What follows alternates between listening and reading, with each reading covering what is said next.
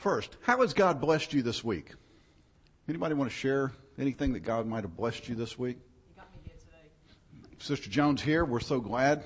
She seems like she's been gone for months, and it's only been a few weeks. Sister Becky.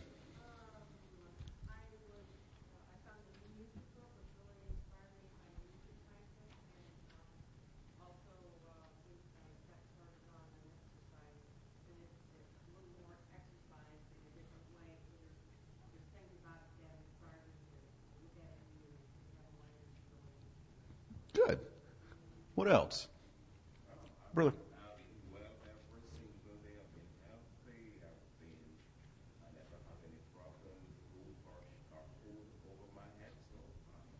Excellent.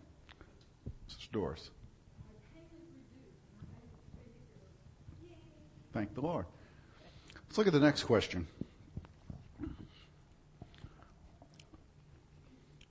How have you blessed someone else this week?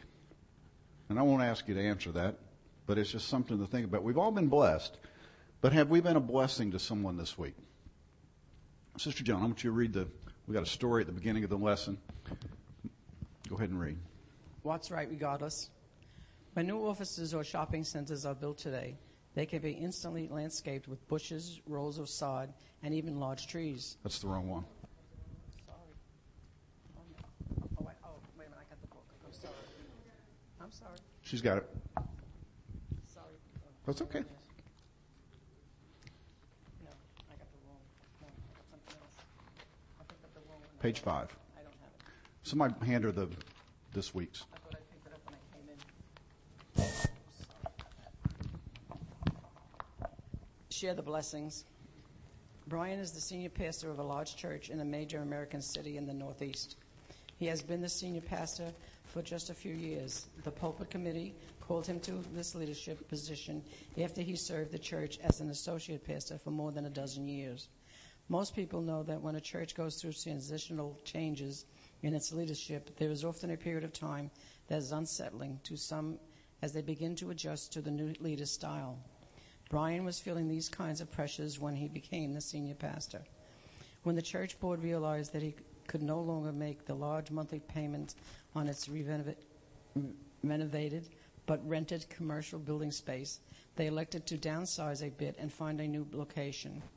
The pastor led the church to see the new vision in a positive light. The church was excited and unified, but Brian wondered how they would pay off the debt on the renovations. On the Sunday after the announcement to move, Brian had a new announcement. A church family had sold their business, the sale into the offering during the midweek service. Today he reported they were $1.7 million better off than last week. They not only paid their renovation debt, but put $1 million toward a new building vision. God's blessings are meant to be shared. If we keep giving them away, they keep providing for others. They only stop giving when a person decides to no longer pass them on. Okay. In this story, how did the willingness of one family, was it used to bless a number of people? And maybe even start something that would just continue on?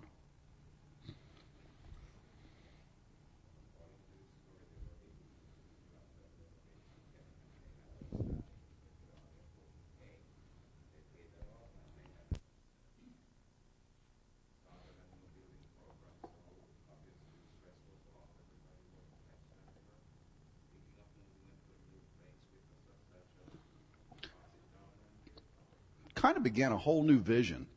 Here they were looking at downsizing from one place to another and then having this horrendous debt. But now they're looking at they could actually pay off the debt and then a new vision towards a new building. See, that's what, when we are a blessing, it doesn't just end at just us being a blessing. It goes out to those that are blessed, and then in return, we're blessed again by that.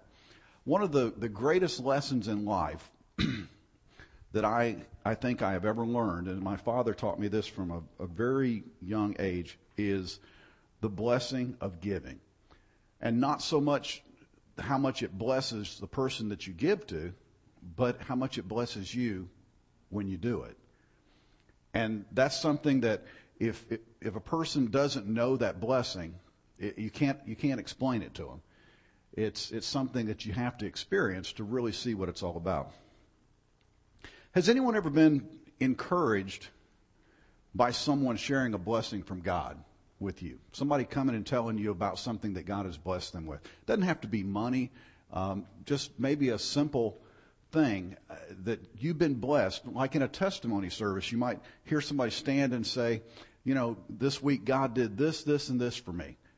And you just become so blessed because you go, wow, that's just incredible. That's my God.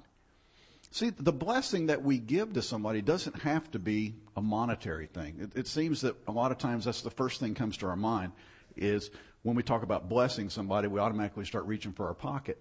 And that's good, but that's not the only thing that we can be a blessing with. Encouraging words, prayer, a little simple card that we send to somebody in the mail. Those things can be a tremendous blessing to somebody, and we might not ever know it. Has anyone ever felt that you really didn't have anything to be thankful for? There really weren't any blessings that you could be thankful for. If we're honest, we'd have to say, yeah, there are times when I feel like I just don't have a whole lot to be thankful for. I really haven't been all that blessed. And we have to be careful. And I'll speak for me. I won't speak for you. But we have to be careful when we do that, because when we start down that path of feeling like God has not blessed us in any way, it becomes easy for us to miss out on the blessings that are there. We just don't see them. We start looking at everything in a kind of jaded point of view, and we don't recognize the little blessings that are there just every day.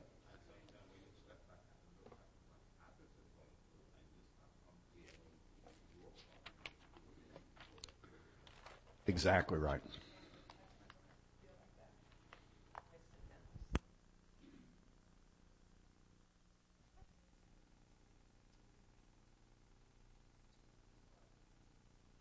That's a good point.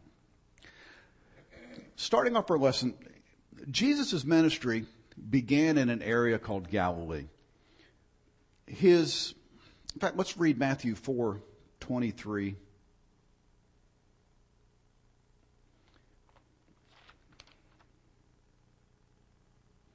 Read Matthew 4:17.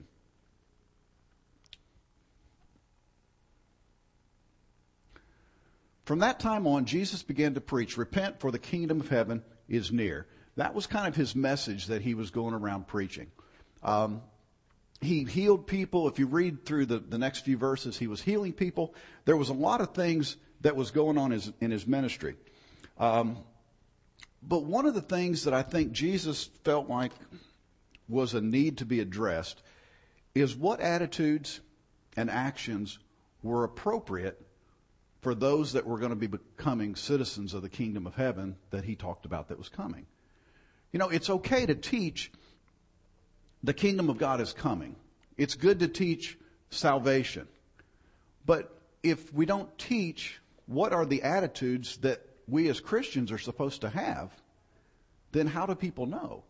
And so Jesus took this next passage, several chapters actually, and he answered this question in what's referred to a lot of times as the Sermon on the Mount. That's Matthew chapter 5 through 7.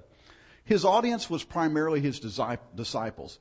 But in addition to that, he had actually drawn quite a crowd. Go to Matthew 4:24 and 25. News spread about him all over Syria, and people brought to him all who were ill with various diseases, those suffering severe pain, the demon-possessed, those having seizures, and the paralyzed, and he healed them. Large crowds from Galilee, the Decapolis, Jerusalem, Judea, and the region beyond the Jordan followed him. It wasn't just the 12 and Jesus sitting around. It became sometimes described as multitudes of people, large crowds of people.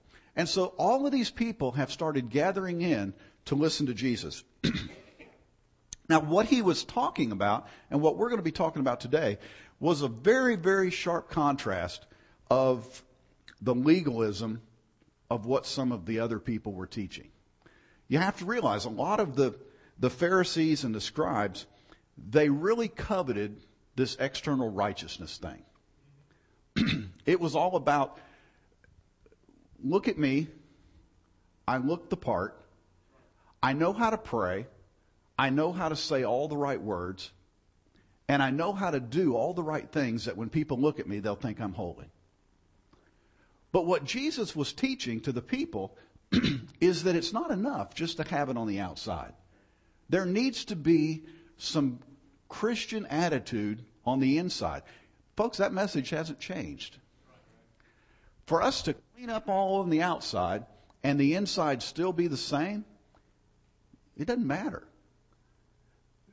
All that is, Jesus referred to that as whited sepulchres full of dead men's bones.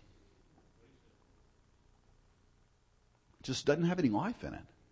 And there are a lot of people today that will, they'll criticize others because, just like the Pharisees did, because they don't look the part. They don't give like they give. They don't, they don't know all the laws.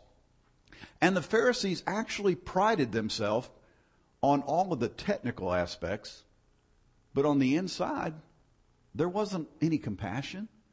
There wasn't any love. And there wasn't anything that was an attitude that Jesus was trying to convey. So one day, here's this huge crowd. And Jesus walks up on the side of a mountain and he sits down. Now he sat down because it was a common practice, and that was the way it kind of worked back then, that when a rabbi was teaching, he would sit and everybody would gather around and then he would teach as they sat around him. He began to teach about the blessings that followed those who blessed other people, and the blessings that came to those that were in the kingdom. And that's where we get this passage of Scripture that we're going to read today. Matthew 5, 1 through 12. Now when he saw the crowds, he went up to a mountainside and sat down. His disciples came to him, and he began to teach them, saying, now we're going to take these one at a time. We're not going to spend a lot of time on each one. But some of these blessings or beatitudes it's really obvious what he meant. I mean, it's just a obvious literal meaning. But there's, I think, some things in there that sometimes we don't think about as to what these beatitudes can mean. Before we get started, there's a word, when Jesus used this word, all of these beatitudes start with the word blessed. Now, or blessed. This word is translated from a Greek word pronounced makarioi. It's translated here as blessed, but it refers to basically a spiritual well-being of believers, an overall well-being, not just happy. It doesn't, you can't really insert the word happy is the man who does this. It's not just happy. It's this whole overall feeling of well-being. It even goes a little bit further. There's a Latin translation of a word, and it means bliss. This whole attitude of being at complete peace and joy. So a lot of times we read the Beatitudes, or I've read it, and I think, blessed be the man who does this. And I just think, well, then you'll be happy. It goes way beyond just this external happiness. It's a state of mind that puts us in a completion and a place to where we have peace and joy and eternal bliss. So keeping that in mind, let's start through these. Blessed are the poor in spirit, for theirs is the kingdom of heaven. Now, poor in spirit, that's not a terminology we use a lot today. I think what Jesus was referring to there today in that is a spirit of humility. People that realize that basically they are bankrupt before God. Without God, I have absolutely nothing. My life is absolutely meaningless without God. So when a person can realize that, they can be blessed. If we have the attitude that I am all self-sufficient and I have everything within me to do anything I need to do, how are we going to be blessed by God? Because basically we're saying we don't need you. But when we realize that our own goodness will never get us to heaven, and it's our reliance in God, then this scripture seems to take on a whole different attitude. Blessed are the poor in spirit, for theirs is the kingdom of heaven. When we can get to the point where we lower ourselves in how we see ourselves and lift up God, then the kingdom of heaven is promised to us. Blessed are those who mourn, for they will be comforted. And a lot of times we look at this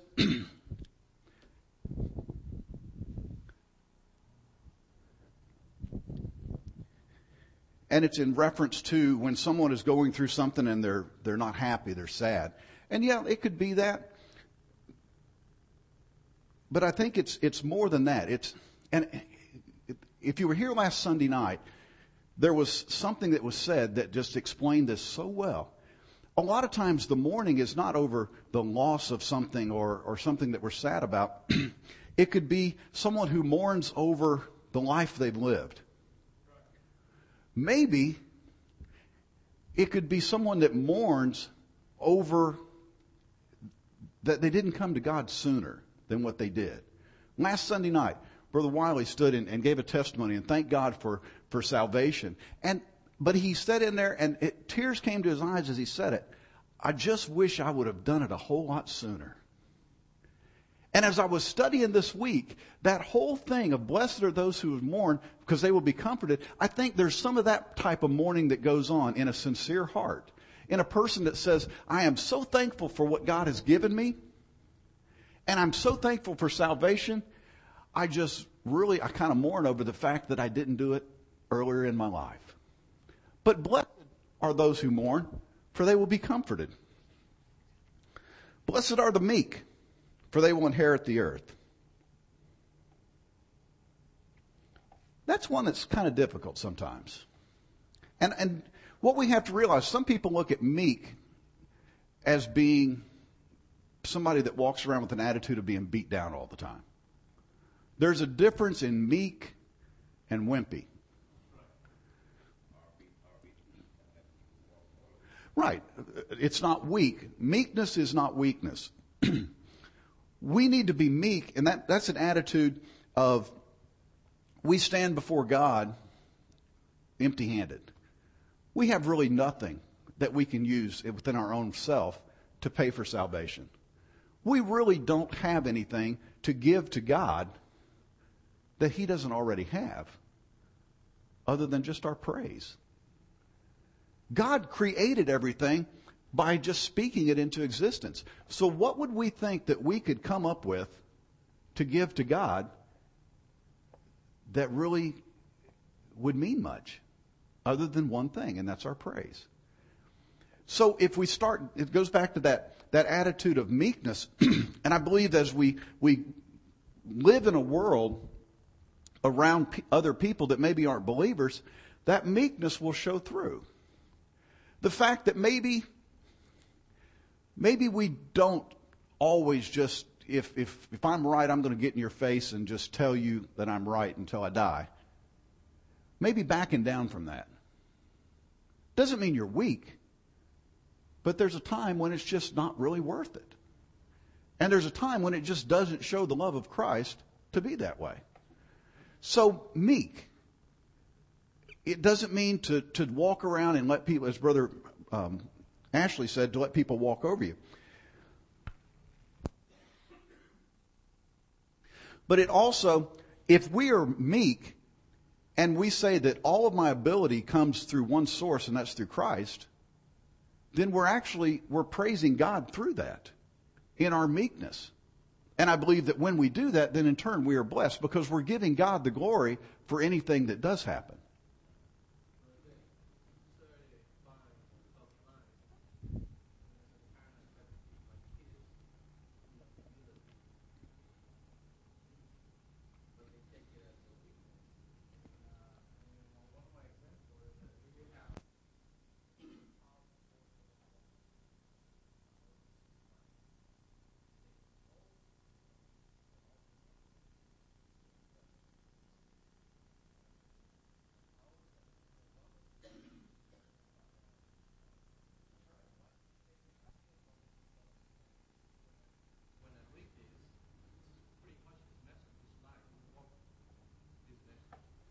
Exactly. Well,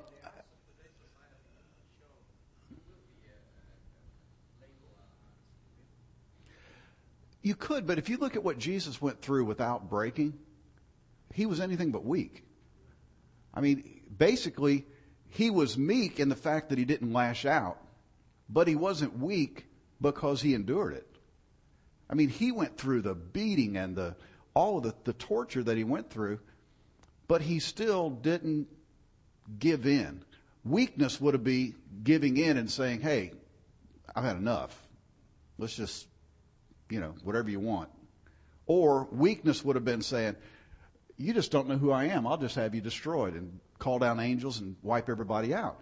But I believe the meekness in that it's what you say. It is that fine line that we really have to be careful of, because we don't want the world to think we're weak because we're Christians.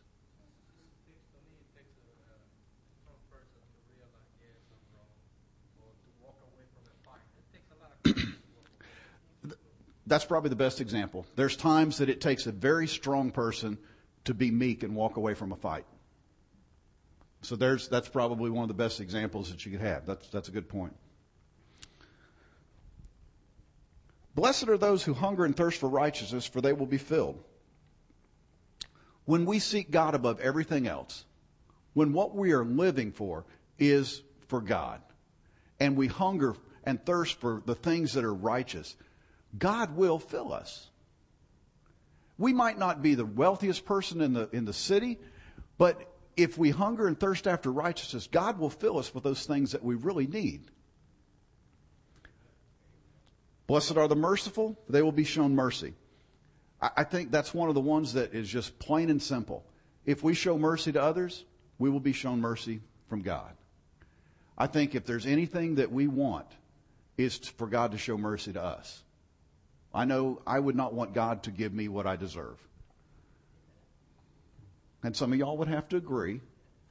Not about me, but about yourself. So if we're merciful, we'll be shown mercy. Blessed are the pure in heart, for they will see God. What's pure in heart? What would pure in heart be?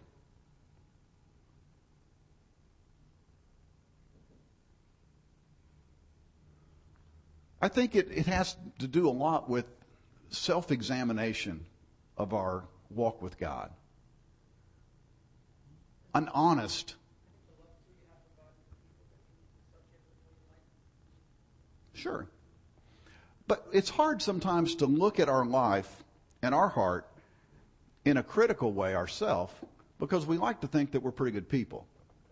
But I believe the one way that we can guarantee that we stay pure in heart is by, like David said, search me, O Lord, and see if there's any wicked thing in me. If there's something in me that shouldn't be, then just help me get rid of it. And I believe that will keep us pure in heart. And what's the promise of that? For they will see God. Blessed are the peacemakers, for they will be called the sons of God. There are people that are peacemakers, and in any group of people, there are those that are always stirring something up. They'll go to this person, and they'll say something about what this person said about you. And then they'll go back to this person and say, well, this is what this person said about you. And they go back and forth, and the first thing you know, they have these two people hating each other.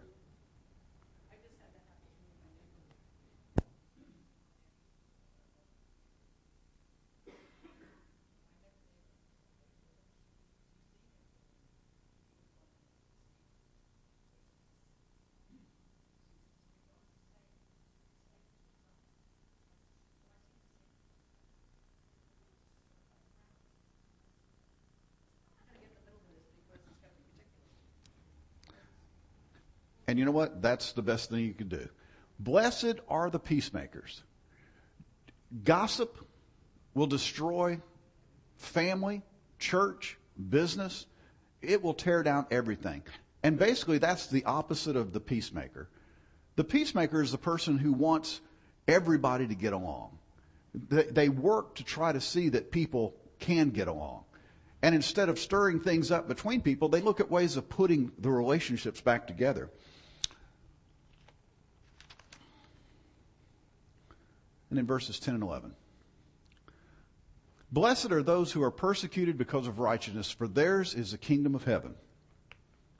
Blessed are you when people insult you, persecute you, and falsely say all kinds of evil against you because of me. Verse 12. Rejoice and be glad, because great is your reward in heaven, for in the same way they persecuted the prophets who were before you. Now, we look at that, and we talked a little bit about this last week. We're not very often persecuted because of righteousness.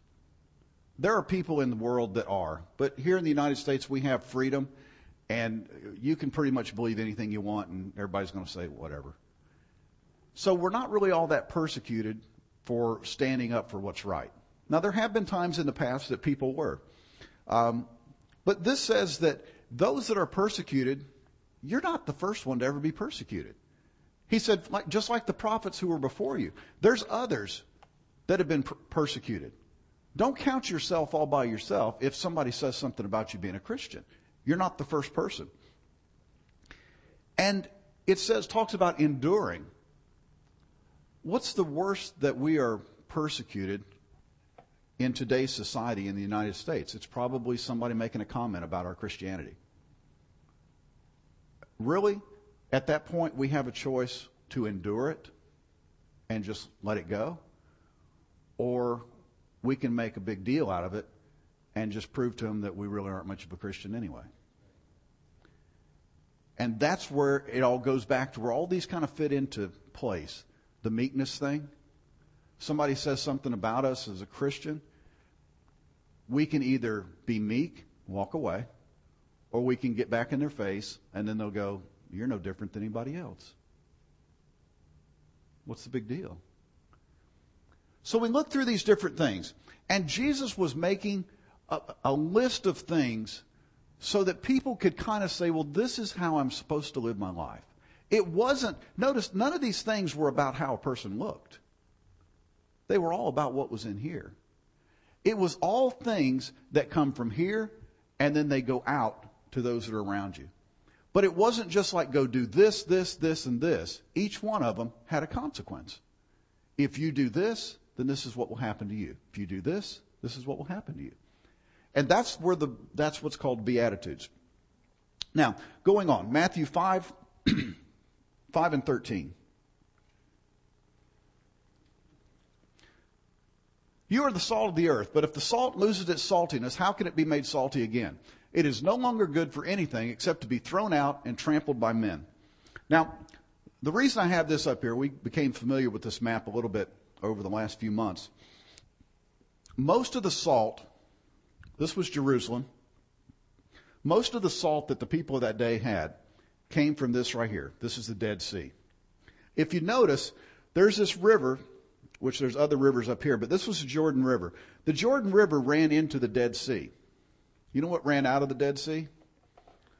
Nothing. The Dead Sea is way, way, way below sea level. Stuff only flows into it. Nothing flows out. So all of the stuff in the water, and you figure there has to be a certain amount of this salt water and brackish water that came into these tributaries and made it, the Jordan River is kind of a brackish water river anyway. It's not just completely fresh. All of these minerals and stuff goes into the Dead Sea. So what they did is they could actually take the salt from the Dead Sea, and then there was a hill on the southwest corner, which would be over here, and they would actually mine it from the hill. And hence we have the term working at the salt mine. They actually did mine it out of the ground. But if you look at it, you say, well, how can a salt lose its saltiness? I started reading about this week. And you can go on and on and on. And there's people that actually have debates over whether salt can lose its saltiness. I never really thought people would take the time to do that, but I've never thought I'd spend hours looking at what people thought about salt losing its saltiness. basically, the water that came into here had a lot of minerals in it. The people would take the water, they would draw the salt out. But when they took all of the stuff together, it had a lot of other things in it. It wasn't refined salt. It had a lot of nasty stuff in it. So then they would take it from there, and they could actually dissolve the salt out of the rest of the minerals. What was left was worth nothing. It was just extra stuff. And I believe that's kind of what it was talking about. It is no longer good for anything except to be thrown out and trampled by men. It's not so much that salt doesn't taste salty anymore. It's that when it gets so contaminated with other things, it's not just salt. And I believe that what Jesus was saying is when our lives get to a point to where there's so many other things in our lives other than living for God, it becomes useless. So at some point, all of the other things need to be pulled from that and separated out. Now, to answer the other seemingly age-old question, can salt lose its saltiness? Some people say, yes, salt can lose its saltiness. That, I didn't try to do an experiment to see. I understand that if it's left out, like in salt mines, or left open, the sunlight can actually leach the flavor of the salt out of it, and it won't be as salty. But I think really what's meant here is that being contaminated with foreign substances, when it's so full of other junk, then it's just not good for what it's intended to be. And that's where we need to be careful. Salt, what is the purpose of salt? Salt is really to enhance something. Salt on its own is not a food source. Example, steak. You take a steak and you throw it on the grill, you put no salt on it. You take a bite and you realize immediately it's missing something. Right? Everybody with me so far? It's still a steak. Still tastes pretty good. But you take that same steak and put a little bit of salt on it, and you take a bite of it, it tastes completely different. Now, what's the first thing that comes to your mind? Boy, that's some good salt. No. Boy, that's a good steak. The difference, it's the same steak, but it had something on it to enhance the flavor. And I think in a world full of people that are not Christians, what Jesus meant for us to be was something that kind of enhances the flavor. We are the salt of the world. But if it loses its saltiness, how can it be made salty again? We are the thing that's going to change the way the world is. And what happens is when we go out and we are a Christian, we don't get the glory for it. The way salt's used, right? When we go out and do a great thing for the kingdom of God, we might not hear somebody say, wow, that person does an incredible work for God. Just like the person doesn't say, that's some incredible salt, and the steak's not bad. Going on. And then just in case, when the Bible was written, that they knew I wouldn't make that clear this morning, they clarified it a little bit more. You are a light of the world. A city on a hill cannot be hidden. Neither do people light a lamp and put it under a bowl. Instead, they put it on its stand, and it gives light to everyone in the house. Now, see, back then, a lot of the cities were built on these hillsides that were limestone. And when the sunlight hit these cities, it was just this bright white in the daytime. You couldn't miss it. You're a city on a hill. You can't hide it. It's out there for everybody. And then at night, that same city, the little lamps that they would have, the light would reflect, and you couldn't hide it at night either. And so that's what Jesus was saying. You are a city on a hill. A city on a hill cannot be hidden. And he went one step further. And he said, and you don't take a lamp. And the lamp was it was a little clay pot that had a wick. And in the pot was usually olive oil. And the wick was either linen or flax that was kind of woven, put down in there, and it was lit. And you don't take a light and go to all that trouble to put something over top of it and cover it. And I think what Jesus was trying to get across the point is, you're the salt of the earth, and if you're not, then who is? If you really are a Christian, you can't just hide because you're a city on a hill. And that can't be hidden. And besides that, to go one step further, you don't light something and then hide it under a bucket.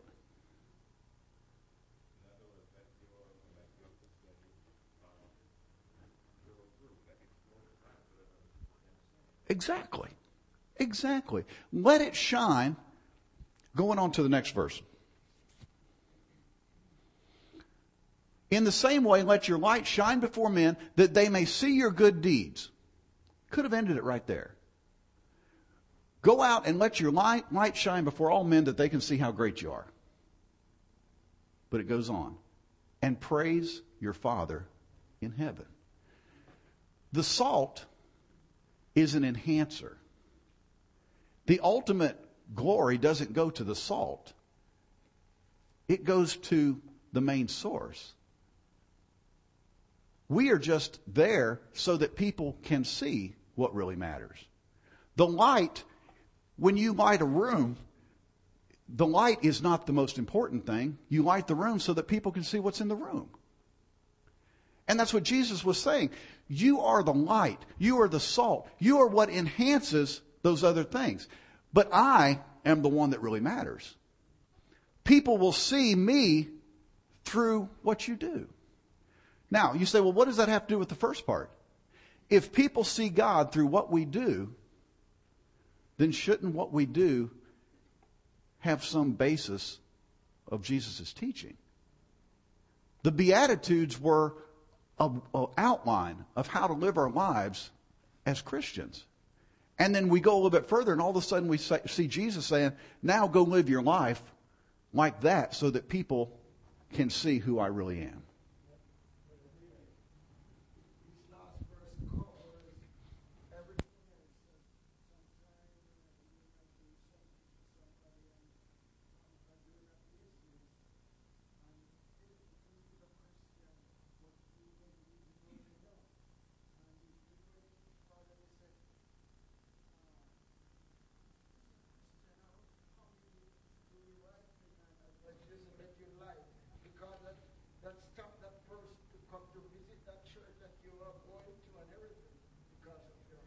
Exactly. Exactly. We can be a negative influence as much as we can be positive. Now, I had something happen this week that was incredible. I shared a building with another business, and when he's out, I cover for him from time to time, and he covers for me when I'm not there. But it was one of his customers, Gary's customers came in, and I'm sitting at the desk, and I'm doing whatever I had to do there. And my Bible, I'd been studying my Sunday school lesson. It was laying over there on the little coffee table. And so she and her husband walked over to my Bible, and they were looking at it. And she turned around me. I've never met these people before in my life. And she looks right at me and goes, Can I give you a testimony? Sure. So I just laid down everything. She said, I've been diagnosed with malignant melanoma. Started on my back, and she went through how it had spread. She said, I went from all the different pain things all the way up to where she was on morphine with a morphine patch. She said, I became completely addicted to morphine. Her husband said that there was times when the patch would be gone and she didn't realize it, and she would go into withdrawals from morphine. She was in a serious, serious state. And as she's telling me this, there's tears starting to form up in her eyes. And she goes on, she said, my husband and I they both worked together at the time, and we were in the office, and a man came in, and he asked us a few questions, and then he turned around, and he went to the door, and she said, and he stopped. And he turned around and said, "Is there someone here that needs prayer?" And she said, "I do."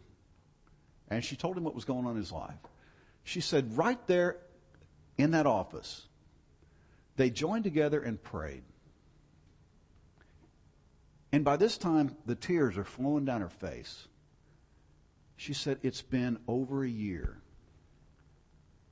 and I haven't had any morphine."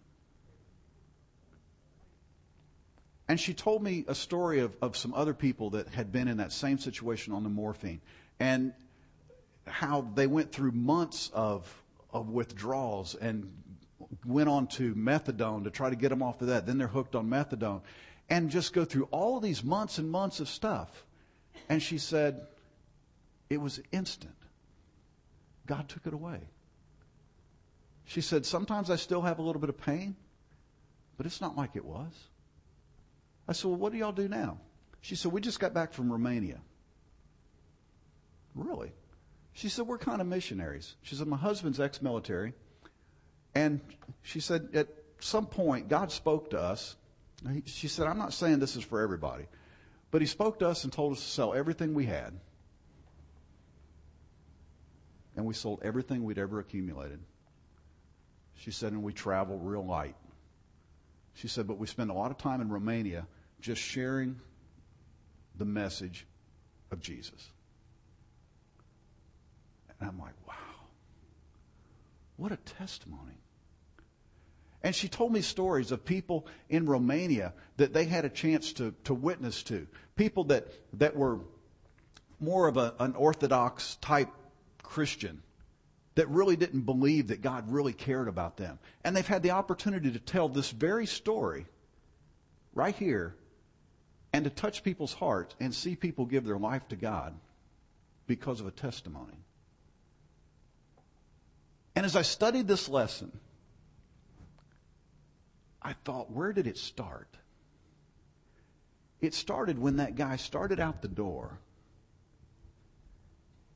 and God spoke to him and he listened. It would have been just as easy, I don't know these people, go out the door, never see them again. Let your light shine before men, so they'll see your good works and your Father be glorified in heaven. Because when he turned back around and he prayed for her and she was healed, at that time, I'm sure she thought, what a great person he is. But he introduced her to somebody that was so much more magnificent. But it all started with one person being willing to let their light shine before men.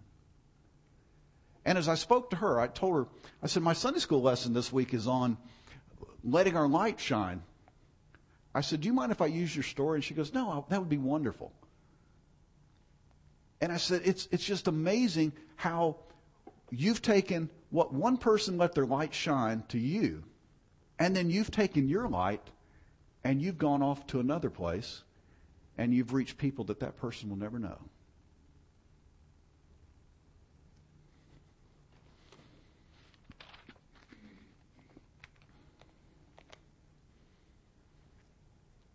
Jesus, we find him commanding us to be salt and light. And as we sit here this morning, maybe you're asking yourself, well, what can I do? And honestly, I'm not going to get into that this morning. I know y'all thought I was going to go there, but I'm really not. But what can I do? Let me just leave it at this. There is something that you can do. There is a work for you that God has called you to. And again, I don't know what it is. And I'm sure that this lady never in her life pictured that she and her husband would be traveling around different places in the world as missionaries. But she said, and this is the key, I listened too. That man listened when God spoke to him, and it was only right that I listened when God spoke to me.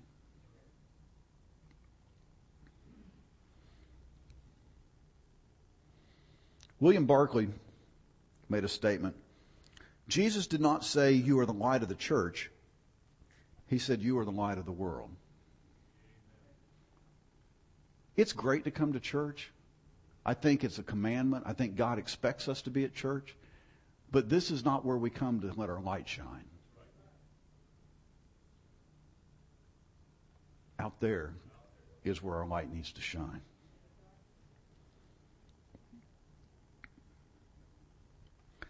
Think about how desolate the world would be if all the grace that God has shown to us remained hoarded up within ourselves. We would become just like this right here. And you know what the name of this body of water is? The Dead Sea. Because that's where the place where everything runs into it, but nothing leaves. And because everything runs into it and nothing ever leaves out from there, not only is that sea dead, there's no fish. There's no vegetation. There's nothing around it. It's just dead. And if in our lives, if the only thing that ever happens in our lives is God pouring His blessings into us, and we are never a blessing to anyone else, we will die and dry up, and there'll be no life. And that's where this whole beatitude thing comes about, is blessed is the man who does this, because he'll see this. It's not a one-way thing. It requires us, we receive, but we give. Listen to all the different things. Yours is the kingdom of heaven. You will be comforted. You will inherit the earth. You will be filled. You will be shown mercy. You will see God. You will be called the sons of God. And yours is the kingdom of heaven. Those are all promises.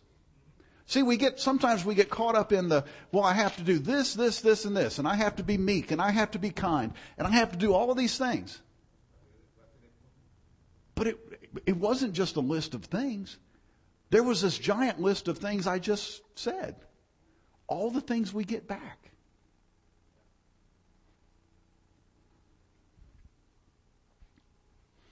Matthew 6:19 through 24.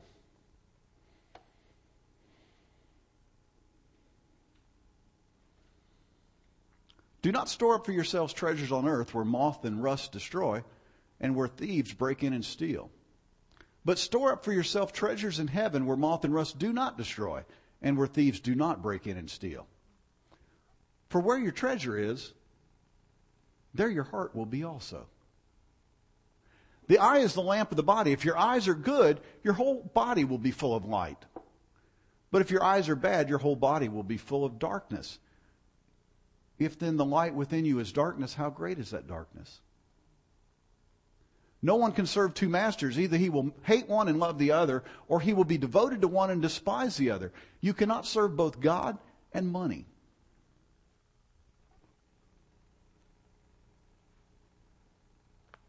Now, I know a lot of times we talk about giving and that money thing always pops up. And that's not necessarily what we're talking about this morning. But the Scripture is trying to tell us, we can choose to live in this world and accumulate everything we can accumulate in this world, or we can live in this world and accumulate everything we can accumulate where it really matters. Because the writer said that down here, moth and rust, thieves, it'll break, wear out, rot, get stolen. But the stuff we put up there, it's forever. Now, does that mean it's bad to accumulate things here on earth? No, I'm not saying that at all. God bless you. If you become a multi-bazillionaire, that's wonderful. I think that's fantastic. I think where the bad part of that is, if we forget about that part while we're accumulating the things down here. If you become a multi-bazillionaire on earth, then I hope you become a multi-gazillionaire in heaven. That's what it's about. Don't make it all about down here. Make sure that we balance it out with storing up things where it really matters.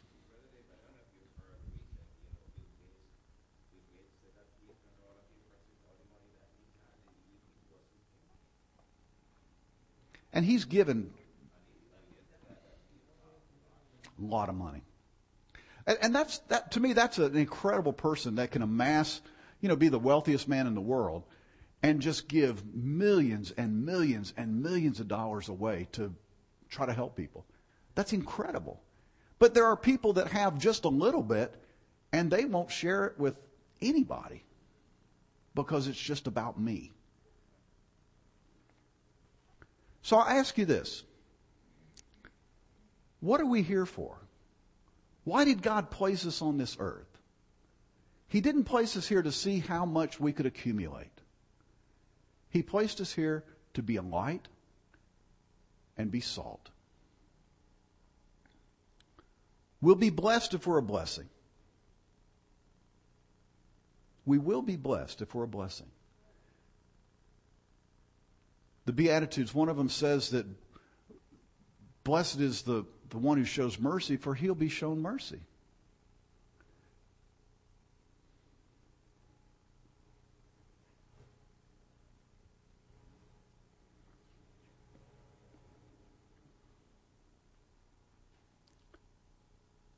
It's so easy, and I'm going to close. It's so easy for us. Sometimes we get caught up in the things of the world. We get busy with work. We get busy with the family. We can even get busy with the things going on in church that aren't necessarily the spiritual things. And because we're busy doing all those things, we think everything's just fine. But what really matters, the bumper sticker that says, "He who dies with the most toys wins," it's not true.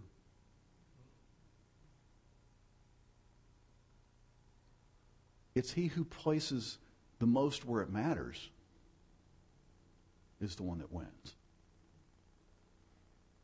And we're so driven in a society that is so prosperous.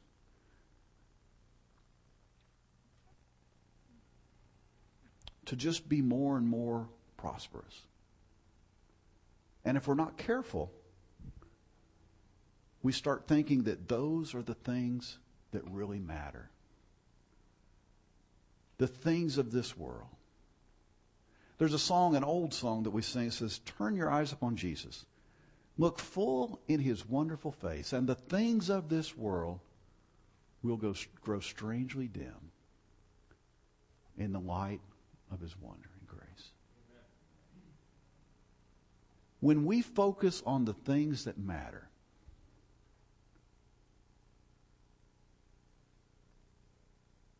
is my heart right with God? Do I treat others the way that God wants me to treat them? And we focus on those things. All of these things here on earth, you might amass great fortunes. They just won't mean as much. Because you can't take it with you. Let your light shine before men, that they may see your good deeds and praise your Father in heaven. God bless you.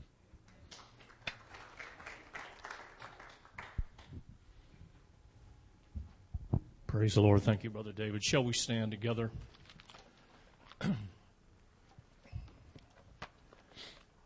Praise the Lord. Praise the Lord.